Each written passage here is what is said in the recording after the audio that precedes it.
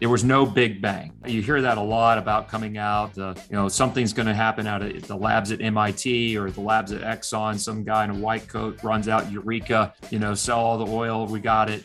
That's not reality. Reality is that incremental improvements happening in manufacturing facilities, happening in the field, happening with technologies being placed together. That's where you get a lot of your improvements on your pricing or your economics and your performance that the market's demanding. We are here to try to explain to you what it is we do here. The solar industry in the U.S. employs more people than Google, Apple, Facebook, and Twitter combined. The most valuable commodity I know of is information. Wouldn't you agree? Welcome into the Green Insider Podcast, powered by eRenewable. I am your host, Fred Davis, episode 62 of the program happening right now, and we're very excited about the guest that we have on today, Mr. John Berger, CEO and founder of Sunnova Energy, Texas boy made good in the renewable industry, and what a story he has from the Texas oil fields all the way to the New York Stock Exchange and taking his company public. What a great interview, not only about his origins, building Sunnova, but what exactly he has planned for the future as he takes Sunnova Energy, he and his team, through the energy transition and what it means for powering residential homes, not just now, but well into the future. This is a wonderful conversation. But before we get into all that, let's take you through a few things. First, let's sit down with our CEO and founder, Mr. Mike Niemer, telling you about what it is we do here at eRenewable. Hi, Mike Niemer, co-founder and CEO of eRenewable. Today, I'd like to tell you about our suite of services. We can help you with your PPAs and VPPAs, renewable natural gas, responsibly sourced gas, lighting and HVAC efficiencies, and we can assist you in planning for your ESG needs. If we could be of any assistance, don't hesitate to call us at 1-866-ERenew1 or email me at mike@erenew.net. Enjoy the show. Thank you so much for that, Mr. Mike Niemer. You can always check out more about the company over at erenew.net, and you can follow us on LinkedIn and connect with us on Twitter at erenew2020. That's at erenew2020. All right, another part of the show that we like to welcome in every other week, our exclusive partnership with the folks over at NAMA, the North American Energy Markets Association, and the NAMA News Minute. Here is the Executive Director of NAMA, Mr. Steve Shepard, with this week's NAMA News Minute. Steve? Hi, Fred. This is Steve Shepard, Executive Director of the North American Energy Markets Association. Thanks again for the opportunity to provide another NAMA update for the Green Insiders listeners. After a brief summer hiatus, NAMA is pleased to resume our virtual presentation series, beginning with the great speakers and panels which would have been presented at the fall conference. First up is the new normal for winter and what to expect by Chris Hyde, meteorologist and Weather Desk Sales Director for Maxar.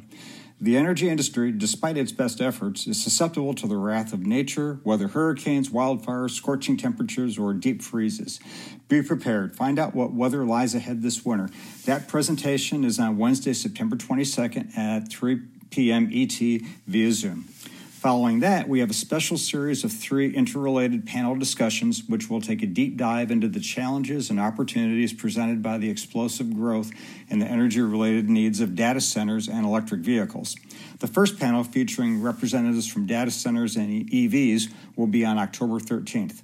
The second panel on grid infrastructure challenges, featuring representatives from MISO, PJM, and SPP, will be on October 27th. And the third panel, featuring NAMA members who are delivering solutions now, will be on November 10th. Look for additional information on NAMA's website, nama.com, and in future NAMA News Minutes. Since NAMA also takes seriously its mission of hosting networking and relationship-building events, which is proving challenging in a pandemic, we are attempting small regional receptions for NAMA members only. Information is available on NAMA's website. Finally, we are pleased to announce the following companies have joined NAMA as market members. Key Capture Energy, based in Albany, New York, is a developer and operator of energy storage solutions with a growing portfolio of projects in New York, Texas, and across the U.S. Axis North America Management Partners, based in Pittsburgh, is an independent investment and asset management firm focused on the renewable energy sector. The Williams Companies, based in Tulsa, is widely known for handling 30% of the natural gas in the U.S. Williams recently completed the acquisition of former NEMA member Sequent Energy. And lastly, our newest member, Mercuria Energy America, based in Greenwich, Connecticut, is one of the largest integrated energy and commodities trading companies in the world. The contact information for these new members can be found on NEMA's website. That's it for now. We look forward to giving another update soon. Thanks, Fred. Thank you so much for that, Mr. Steve Shepard. And, of course, all of that is available on their website as well over at NEMA.com. That's NEMA.com. All right, let's get right down to it. The moment we've all been waiting for, the conversation with Mr. John Berger, CEO and founder of Sunnova, talking again about his entrepreneurial roots, kind of what Sunnova's role is in improving the energy transition, as well as kind of their role in the energy infrastructure.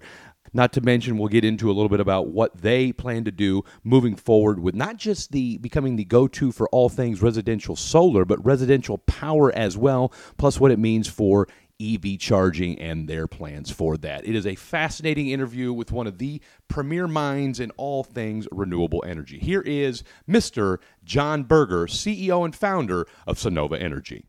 Where did that entrepreneurial spirit start, and what kind of got you going when it came to SunCap or Standard Renewable?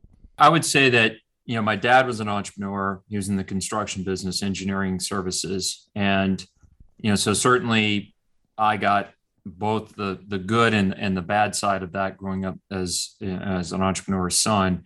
I got to work a lot. I got to do things that go in the field and run and manage guys that were literally 2 or 3x my age. And so that was really helpful of building the skill sets and really, being okay with being on your own, candidly. The downside of that is the downside of being an entrepreneur is, I remember growing up constantly worried about money. That's another part of entrepreneurship is maybe a false, and I indeed, I think many times it is, particularly these days, is that you have a job, you think that money's always going to come through and there's always going to be there. And speaking of Enron, there was an ending there that a lot of people thought that was going to be the case, and it ended up not being true. But you at least have that illusion, that feeling. But as an entrepreneur, you don't have that illusion. You know what money's in, what isn't. You know what payroll you got to make and other expenses that you need to have money for. And that's a very harsh reality for that frankly, the vast majority of the population simply can't stomach. And so I think growing up in that environment was very, very helpful. It molded me to want to be an entrepreneur. And then I married an entrepreneur's daughter, and that was key and helpful. And I always, give advice. I can't tell you how many entrepreneurs that I've met where their spouse was not supportive, and that ended the entrepreneurship. So your wife knew obviously in a different way what you needed. I mean, we all love support and what have you, but she also knew, and just an integral part as far as what made you tick from a professional standpoint, that maybe, like you said, maybe most folks when they meet their significant other maybe don't look at that right away. I think that's fair. I think it's fair. Yeah, very fair. And having that understanding is key because, it doesn't happen very often. It can get very tiring to be married to an entrepreneur. So let me ask you this then: how many ideas have you bounced off her that she's liked? And let me ask you this: what was the conversation like when it came time to start Sunnova? Yeah, so I had, coming out of Harvard Business School, I said, this is what I'm going to go do, and ultimately, that was a venture cap firm, and then ultimately ended up being Standard Renewable. And that was, I just remember said, hey, I'm going to go do this. Had to make a bunch of other leaps. Like she, no longer worked when we had our first child. We had four children.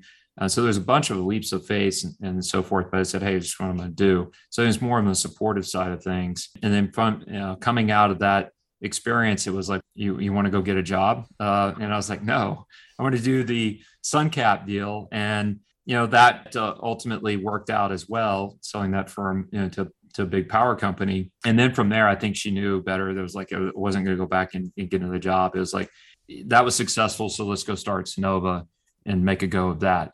So I think at a certain point in time, frankly, as an entrepreneur, you become unemployable. And coming out of business school, there's a lot of name oil and gas firms around town where, and this happened to me coming out of A&M too, where the hiring manager said, we'll give you a job, but don't take it.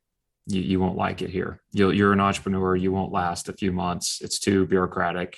And it's the way that a big company is. But this is not for you, but I'll give you a job if you want it. So that's also been something that's been an interesting data point along the way. So knowing that about yourself and having folks kind of point that out to you along the way, what was it you decided to start SunCap? Just real quick, just kind of walk us through a little bit the SunCap and the Standard leading to Sunnova, and just kind of what that process taught you, and maybe the biggest takeaway from that, and that kind of helped set the stage for Sunnova. Well, I would say that Standard was a contractor, which was essentially be a dealer for us today. And so that was really helpful, putting all of that together and trying to scale up a contractor. Frankly, you realized you couldn't do it. So I think it really gets into spending a lot of time on the details of the business model and what you're going about doing it. Really understanding it looks great on a piece of paper in a boardroom in front of an investor, but how's it really work with people? Because people don't do things that you would see as logical in a spreadsheet, for the most part. So I think that was a very, very much a learning experience for me. It obviously ended successfully, but I looked back at that and said, we got to have a business model change where we harness the power of the other entrepreneurs and realize that labor is not scalable. And how are we going to learn from other industries, cellular, telephony, satellite cable television, home security, instead of trying to fight and do what everybody else is telling you to do and fight that and say, no, it's different this time. Which, by the way, two sayings in the boardroom, you always know you're going to lose a lot of money when the first one is it's different this time. The second one is how hard could this be? I've seen that time and time again. And that does get into the next one, which is, it's a lot harder and be humble than you think it is. And what that would lead to is maintaining focus. And I see that time and time again, including right now, where there's a lot of CEOs, particularly when they get a lot of money, either from venture investors or just in general, they've had success as a big publicly traded firm.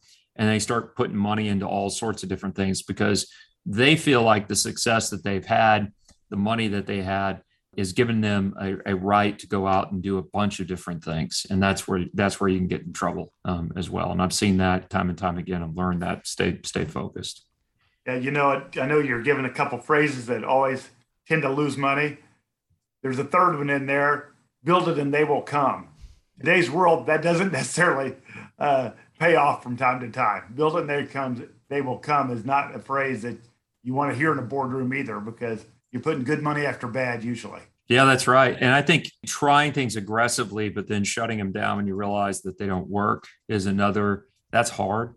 It's easy to say it. It's really hard to do it. And that goes with hiring, as well, is it's really difficult. When somebody's really bad, they show up drunk on the job site, or, that's easy, right?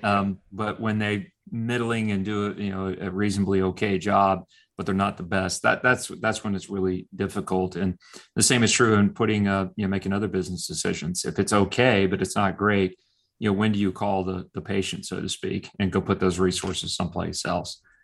The other mistake is that you think you have resources, and this goes back to what I was saying, to do everything, and you don't.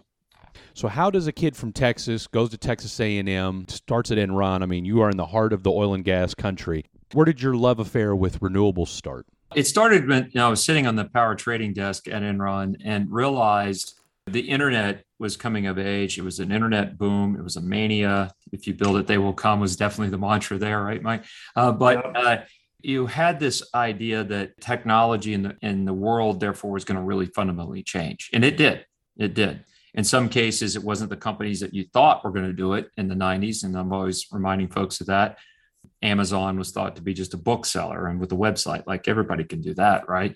Turns out that was a lot more there. And then you got somebody like Yahoo who's going to, dominate the earth, right? Turns out not so much, right? So you've got a lot of learnings there. And what I would say that was clear to me is that what we were trying to do and change the energy business, specifically power, was something that we were trying to take an industrial age system that was built for the industrial age and never not changed very much, if really not at all, and cram it into this new environment that that we were building with the internet, and then other technologies, smartphones came later and so forth, right?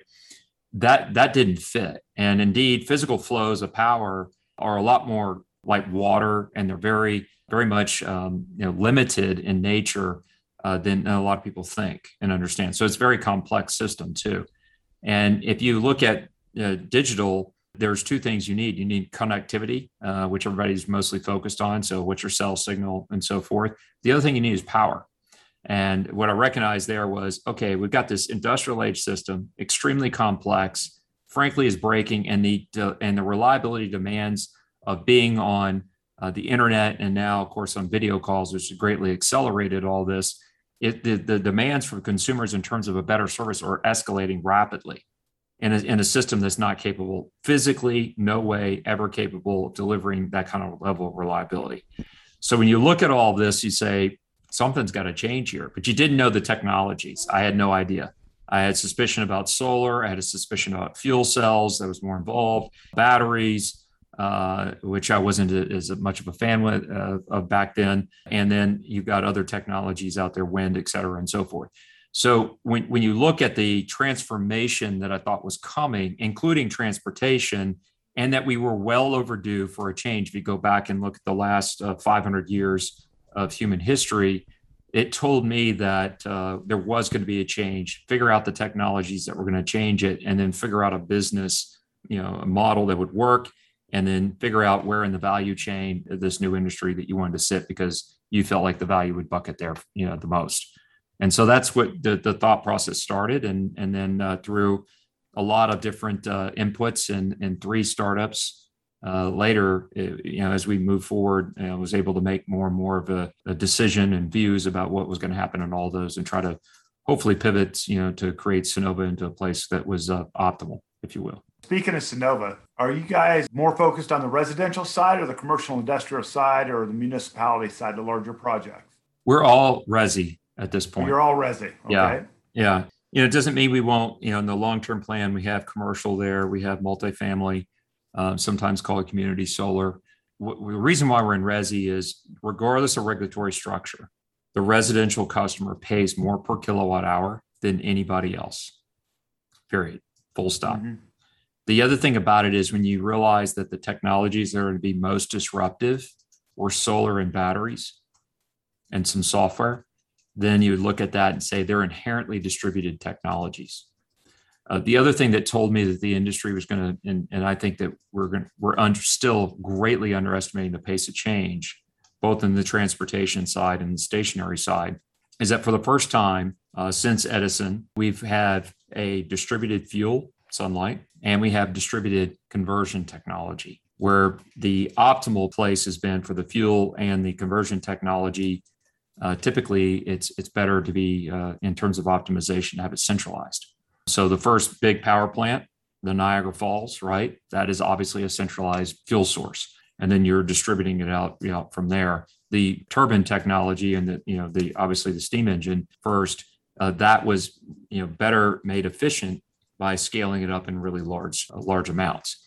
But here you have a distributed technology exactly like an iPad, a personal computer, a laptop, and so forth. I mean, a lot of the technology is the exact same. And so when you look at that, you'd say, where does that fit better? Well, it doesn't fit on a large industrial, like I'm sitting in an office tower. That doesn't work very well. But it does do very, very well with a small footprint, like a single family home. And so matching those two up, highest willingness to pay with where the technology fits the best to address the need, that's a nice fit. And I felt like it would be the most profitable area of the industry. Turns out that was right. So how many states have you all put solar panels in? I don't know offhand about how many. I know we're in roughly north of 30 states and territories at this point in time. Some are bigger than others. Our top 3 states. California, although we have less than half the footprint that our competitors have there, they're California-based firms. We have big, next presence is Puerto Rico, which we opened that market and way back when, and then New Jersey. What is Sunnova doing, or what have you guys and your team found as far as trying to penetrate markets to let folks know about the importance of solar and what it means to them and why it's a good deal to get on? And two, what is Sunnova's role, or what are you guys finding as far as, with infrastructure and what have you, how Sunnova can make a difference in, so that, when power does go off, if I've got solar panels, if I've got battery storage, guess what? It doesn't mean I'm waiting for center point for the next, day to however long. Yeah, that's a really good point. It obviously has driven a lot of business for us this year, starting with Winter Storm, Uri, right back in February. I have a child sitting at home right now and not be able to go to school because school doesn't have power. It's in the heart of Houston, right? It's not in the outskirts, right? And let's just say the school has some money too, right? So when you look at this, you'd say, why? Why are we doing this? And individuals are around town increasingly like, well, why are you sitting without power when candidly your disposable income is really nice? And the answer is that there is no good answer anymore about it. You shouldn't have to deal with this. You're sitting there depending upon a monopoly that has zero competition, that kind of just basically gets to it when it gets to it. I mean, there's some efforts there and so forth, but at the end of the day, you're depending on a single wire on something that was created at the turn of this, not the last century, but the century before that. I mean, it's crazy. That's crazy. They couldn't do virtual school yesterday because there's too many kids that didn't have power in their own homes. So we see a lot of, I would say that especially in Houston has been afflicted with, oh, that's unprecedented. That's never going to happen again. Tax day flood. Then it was, what was the 4th of July flood? I mean, we've had a flood on every holiday except Christmas, right?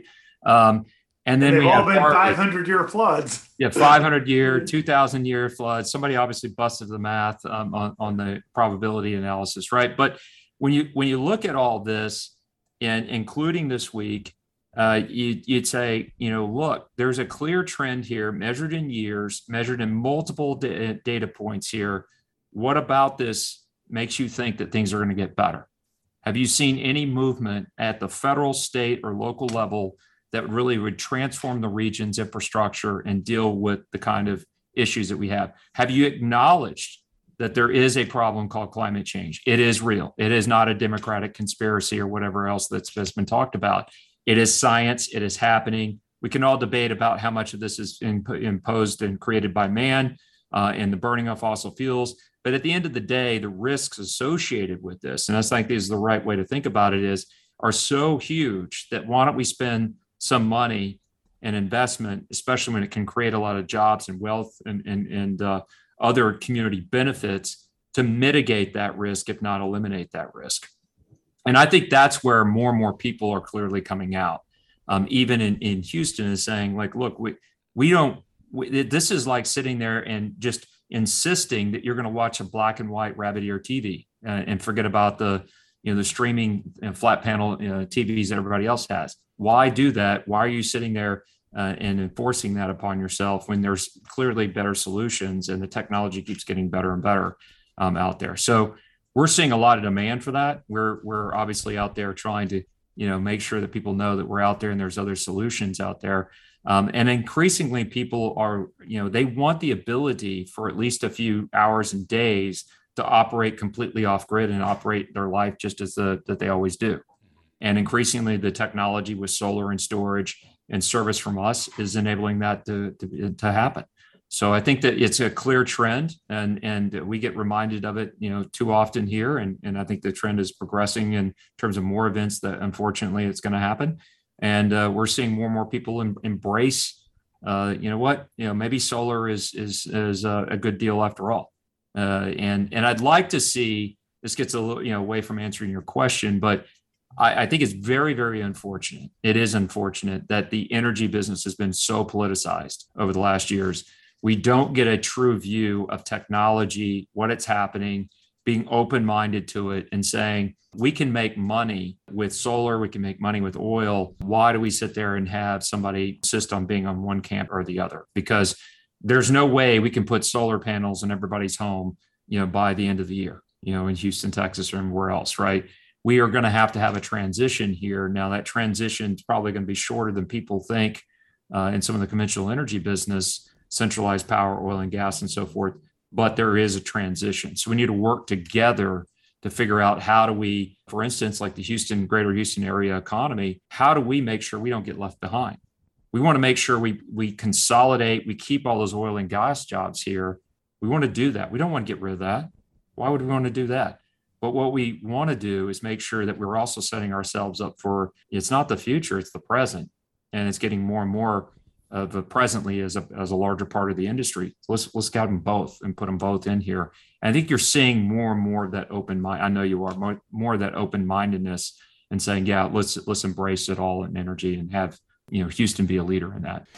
Here we are 6-7 months removed, and oh, by the way, the governor comes out and says, well, renewables were the reasons why we, part of the problem with the freeze, and we all know less than, 12 hours later, of course that wasn't the case. How have you been able to combat that, or at least try to, help refresh people's perspectives of, hey, listen, there's more to renewables than just, wind and solar, and the fact that, there was more than just that caused ERCOT? I would say that one is what you try to do is you try to be more even keeled. I think trying to be blasting out people from one side or the other is not productive. I know it's our political climate, and I also think that's highly unproductive and really demonstrates, I think, on both sides of the aisle, lack of leadership and truly being a good citizen of the country, let alone a leader. And so I think that's most unfortunate. And so what you do is you calm that stuff down. I mean, I have a number of friends and guys that I love that are in the oil and gas business. And you can be friends, and you can also sit there and say, look, things are changing. And that message is getting easier and easier because it's becoming, frankly, more apparent that things have changed. But I think it's more about tone. At the end of the day, it's more about tone and getting the messaging out that this is okay. And for instance, I've spoken to a lot of bankers over the years and lawyers and other service industries. And I said, you know what part of the energy business you're in? And they're like, I don't know. It says, you're in the energy business when you ask a guy like me or a gal like me, do you have money for my fees? And if I say yes, you're in that part of the energy business. You said earlier when you first started out, as far as, you were big on solar, but batteries not so much. And I'm guessing that had a lot to do with the fact that the technology was in a very different place than it is right now. Obviously, you guys have adopted battery storage in a big way. Where are we at right now with battery storage, and what are you most encouraged by as far as just the advancement of it, and where is it heading right now? What do you see as kind of the next big part of the battery storage formula, if you will? Yeah, I think, one thing that I got wrong early, but picked it up and learned my lesson, and really was one of the, couple of things I think, in my personal opinion, that made Elon Musk successful with Tesla was there was more of a system approach. And I see that mistake being made often with folks. For instance, they think, it's just about the solar panel, and they don't put the battery, they don't put the software to manage the load and a bunch of other things, even a generator together. They don't think about it as a system. And that's where, when you look at the batteries and how the configuration was changed with what Elon did on the Tesla, for instance, and made it a different package, if you will, that made the battery more capable of doing the job than it was previously. And I think the second one that he did very well was he started at a high end versus trying to make something that directly competed with oil on an economic basis. And so the cars were small, boxy, didn't look good. Nobody wanted them. And here is, what we've seen on the battery side of things is, a lot very similar. One, it's a system approach. And so without solar, the batteries are less attractive materially, but on the other side of that, solar is less attractive without the battery. The other thing about it is there's some markets like Hawaii, Puerto Rico, places in California, in the Northeast, et cetera, that pay a lot of money for their power. And so they have a higher willingness to pay, and they have issues with the reliability. California's wildfires that now unfortunately become, literally seasonal. And we've got a lot of hurricanes clearly here in Texas, Florida, Puerto Rico, Hawaii. And so there's a lot of reliability concerns. And so we have a higher willingness to pay versus somebody in Kansas, for instance. So when you look at this, we've been able to direct the technologies and modify them in just enough with system approaches that they've been put into markets that make sense economically. And then as the whole thing happens about, putting money in to the market, and that money gets fed back into companies that are, innovating and incremental improvements, like For instance, one thing that everybody gets wrong a lot is they assume that the same amount of lithium or cobalt or whatever the mineral is going to be needed to produce the same amount of kilowatt hour storage that it does today, that it will tomorrow, that it will 5 years from now. And that's simply just not been true. And so you're stretching those materials through incremental innovation. And I think that's the really big other lesson here is that when you look at, again, using an example of Tesla, there's been incremental innovations over the way that's really added up. Solar panels, incremental innovation measured over 9 to 12 years, depending on when you want to do the cut, that took the pricing down over 90% during that period of time. There was no big bang. You hear that a lot about coming out, something's going to happen out of the labs at MIT or the labs at Exxon. Some guy in a white coat runs out, Eureka, sell all the oil, we got it. That's not reality. Reality is that incremental improvements happening in manufacturing facilities, happening in the field, happening with technologies being placed together. That's where you get a lot of your improvements on your pricing or your economics and your performance that the market's demanding. You talked about early on companies that when they get that funding, maybe they start branching other things. You guys, like you said, you've been very adamant about, home solar, going into battery storage. And so obviously those are the main two tenets. What do you hope to accomplish for the next phase of Sunnova as we start to, as we're now in the throes of the energy transition?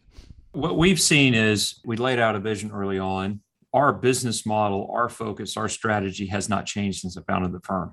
And what most, if not everybody, would tell you, that is unique in our industry. I take a lot of pride in that, and we've had a thoughtful plan and we're executing on it. And we continue to this day to do that. So when I look ahead, we're going to add EV charging, we're going to add generators, we're going to add load management. We're going to stay focused on the power side of the home. Yeah, we've got some roofing capabilities that we'll we'll finance a roof for you as we're doing the solar service agreement and so forth. But I think that just makes sense is that have a nice roof and a stable roof and a good roof is a great idea when you're putting solar on it. It's going to last for, 25 plus years. So outside that, we've been maintaining a lot of very much focus there, and we're going to continue to do that. So it's all about whatever is needed to power that home. And more, increasingly, we're looking at it and to do that without the grid. Doesn't mean we're going to cut the cord, but it means that we have to have the ability to cut the cord for the way we look at it for really weeks on end, because that's what consumers want. They want to live life uninterrupted. That is a slogan for us. You have the power to live life uninterrupted, and that's our focus. So where does that take us? I think it takes us potentially down to other places that are similar in the marketplace, like commercial, small commercial, maybe some of the apartments, things like that. That could definitely be something that we've got on the roadmap. We're going to be a big part of the transformation of the transportation business to the EV charging, because 80+% of the charging is done at the house. But why stop there? Could you come up with a service that, along with your power service for your home, that would be energy service for your cars, whether you're at home or away? We think the answer there is yes. So it's really more focused around the consumer and what we can give him or her to power their lives individually. That's really where we're focused on. And we're going to continue to have that focus as we move forward. So we're not changing our business model or anything of that nature. And we certainly believe that the model that we've created here in the United States is something that is timely for international expansion as well. So we're looking increasingly at the international marketplace. The battery was a catalyst. There's also some regulatory changes and so forth that are going on in some countries.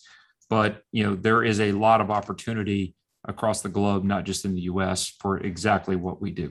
When Sunnova went public 2 years ago, and of all the companies you founded, and like I said, having 4 kids and what have you, I mean, we've all, had those moments. What did that mean, though? I mean, being at the New York Stock Exchange, I mean, for somebody who's been to business school, I mean, it's watching your dad toil for, years. What did that mean for you? That's a great question, because I also spent my time at A&M in between the years there. 1 year I spent being a page on the floor of the New York Stock Exchange.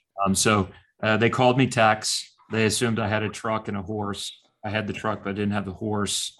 My dad had one oil well on some piece of land he bought out of town. So they thought I was in, of course he was in the oil business, so kind of the J.R. Ewing type thing, which we all know the reality is quite a bit different, especially with me.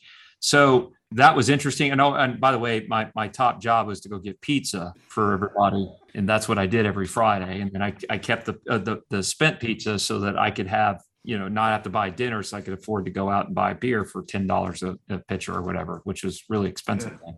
So going back on the floor, gosh, 30 years later, almost to that point anyways. And for the first time since that time, and taking company public was a special experience. And obviously the floor of the New York Stock Exchange had changed tremendously with the technology changes. And, it was definitely a smaller space.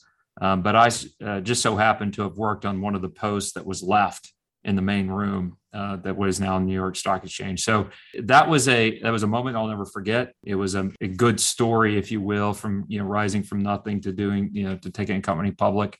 A lot of hard work, a lot of people that supported me along the way. It was very much a great feeling, and it was great to have my wife and kids there on the podium, management team, investors, support, board members. It was probably, it's always special. But again, having spent time on the floor of the New York Stock Exchange, always looking up that podium and saying, I want to be there someday. And then to actually achieve it, I think is even more, more special. That is definitely something you should be proud of, and congratulations. Not everybody gets to live their dream like that, and that's a great story. Get you out of here with this.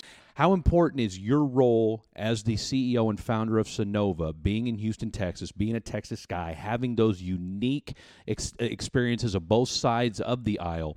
How important is your mission and Sunnova's mission over these next couple of years leading this energy transition charge from a balanced point of view? From the Houston perspective, is that what you're asking, Fred? I'd say from the Houston perspective, but more importantly, just like I said, if you can get people's minds across this stuff in Houston, I got to believe that you can pretty much do it anywhere if you can do it here at home.